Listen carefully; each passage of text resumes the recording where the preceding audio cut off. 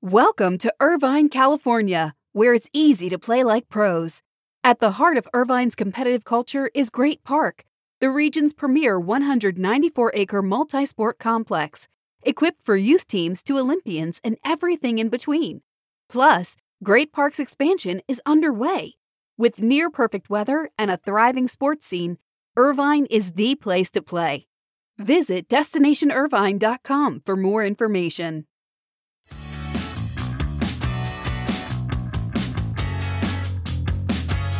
The likes of Billie Jean King and NBA Commissioner Adam Silver were on hand to watch the Williams sisters play their first match together in over 4 years on Thursday night, but Venus and Serena Williams lost in the first round of the U.S. Open doubles in front of a packed pro-Williams capacity crowd at the Billie Jean King National Tennis Center. The focus continues as Serena plays in her third round match tonight, Friday night.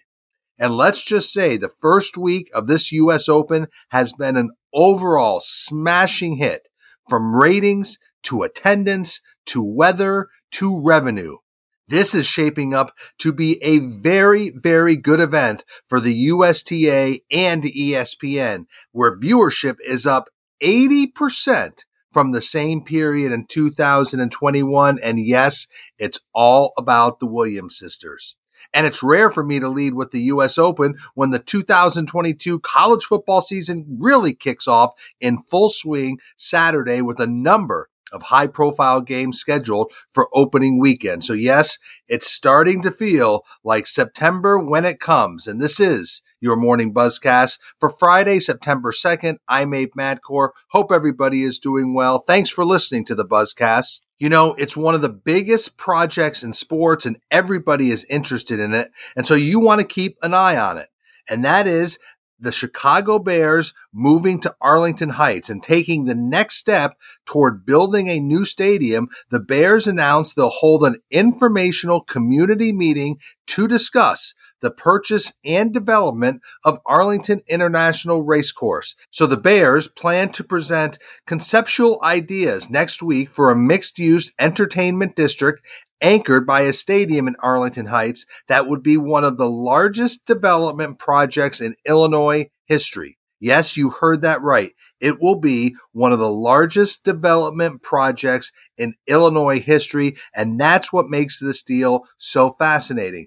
This type of deal is not like the McCaskey family, and it likely takes the McCaskies out of their comfort zone. Don't underestimate the size and scope of this project. It's not just a stadium, but a massive $5 billion mixed-use project rivaling the SoFi Stadium development in Inglewood. But the McCaskies are not Stan Kroenke. They don't have Stan Kroenke type of wealth. They're not developers, and the McCaskies will not over-leverage the franchise or the future of the franchise. So keep your eye on what type of financial assistance they can get from the state, as they will need the funding, and they have to effectively position this as a real economic development stimulus driver, creating jobs and creating growth in a state that certainly would welcome that. So we'll begin to see more details of this much talked about development plan of the Chicago Bears next week. Let's move on. Not everybody is taking today off before the long weekend. The College Football Playoff Board of Managers will meet today, Friday, to propose an expanded playoff bracket for as soon as the 2024 season. So yes, expansion of the College Football Playoff is clearly back in play.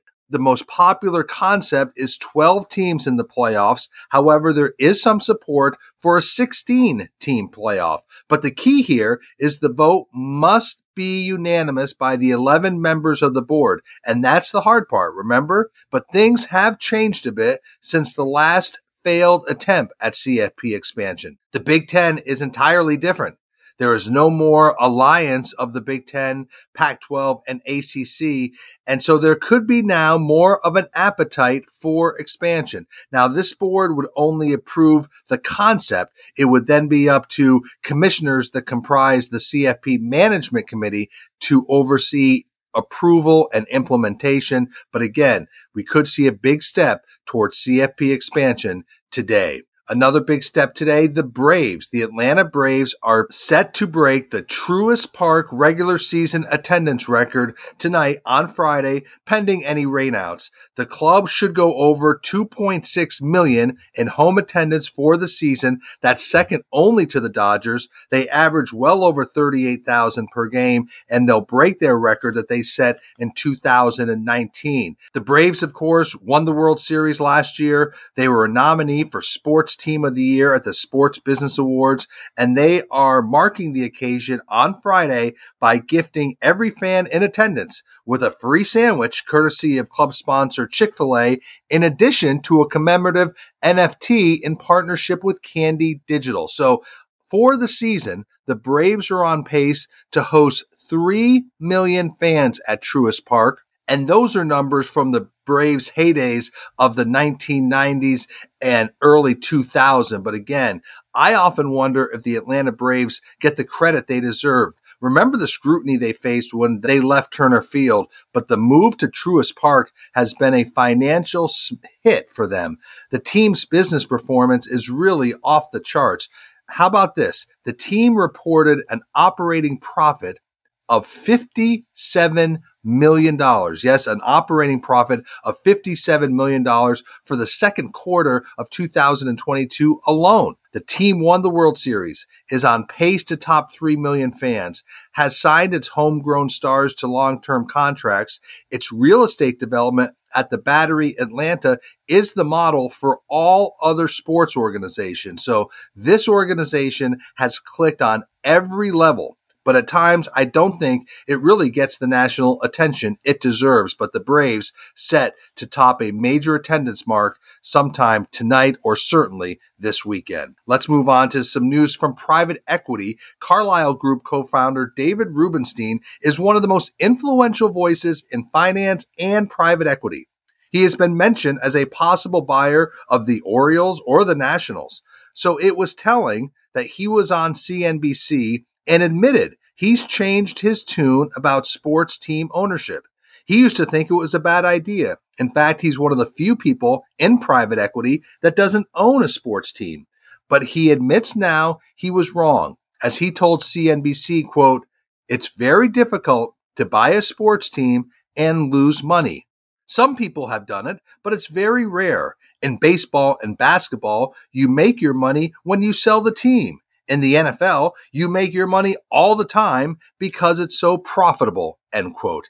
He predicted in the future, teams from various leagues will combine in one company and ultimately go public. But David Rubenstein sounds like he's a little bit more open, of course, to buying a sports team and has been mentioned as a possible buyer of the Orioles and the Nationals. Let's shift to golf. Live Golf tees off with its fourth event near Boston, kicks off this weekend, and two agencies have a massive stable of players competing for the Live Golf Tour. So a review of all player agency relationships by Sports Business Journal's Josh Carpenter shows that GSE Worldwide and Wasserman both had the highest or the most number of players on the Live Golf Invitational Series. So of the 48 player field at the International in Boston this week, 11 players are repped by GSE Worldwide or its subsidiary Impact Point. Now, GSE represents some of the biggest names at Live, Bryson DeChambeau and Sergio Garcia, among others. Meanwhile, the agency Wasserman represents 7 golfers in the field, including Live Golf's highest ranked player to date, Cam Smith. So pretty interesting. This again marks Live Golf's fourth different field in as many events. The series next year is set to have a 48 player field set for each event. Again, that's for next season. But it's interesting that GSE Worldwide and Wasserman, those are the two agencies with the most players participating on the Live Golf Series. A couple of quick hitters as we finish up the Buzzcast on this Friday. First, in a welcome move and not a surprise, Peyton and Eli Manning are back on Monday Night Football. Their alternate Monday Night Football telecast will be seen 10 times during the Monday Night Football schedule. Story 2. Are you ready for some more jolt out of your Gatorade? Well, Gatorade is entering the energy drink category with a caffeinated drink called Fast Twitch. Yes, that is designed to give athletes an extra boost before their workouts. Now, the new drink will launch in February, but expect to see NFL players drinking Fast Twitch on the sidelines during the upcoming season as part of Gatorade's exclusive deal with the NFL. And finally, a long-running and unhealthy dispute between the city of Santa Clara, California, and the San Francisco 49ers appears to be over, as the city of Santa Clara has agreed to a settlement with the 49ers that lets the 49ers continue to manage the publicly owned Levi Stadium. Now, this dispute has gone on for too long, and it's really soured the relationship between the team and the region. So this is a very positive step that they are turning the page to a healthier relationship. 49ers, city of Santa Clara, looking to work better together in the future. So that is your morning buzzcast for Friday, September 2nd. I'm Abe Madkour. I hope you all have a great Labor Day weekend. Enjoy it no matter what you do. Thanks for listening to the buzzcast. Stay healthy. Be good to each other. I'll speak to you next week.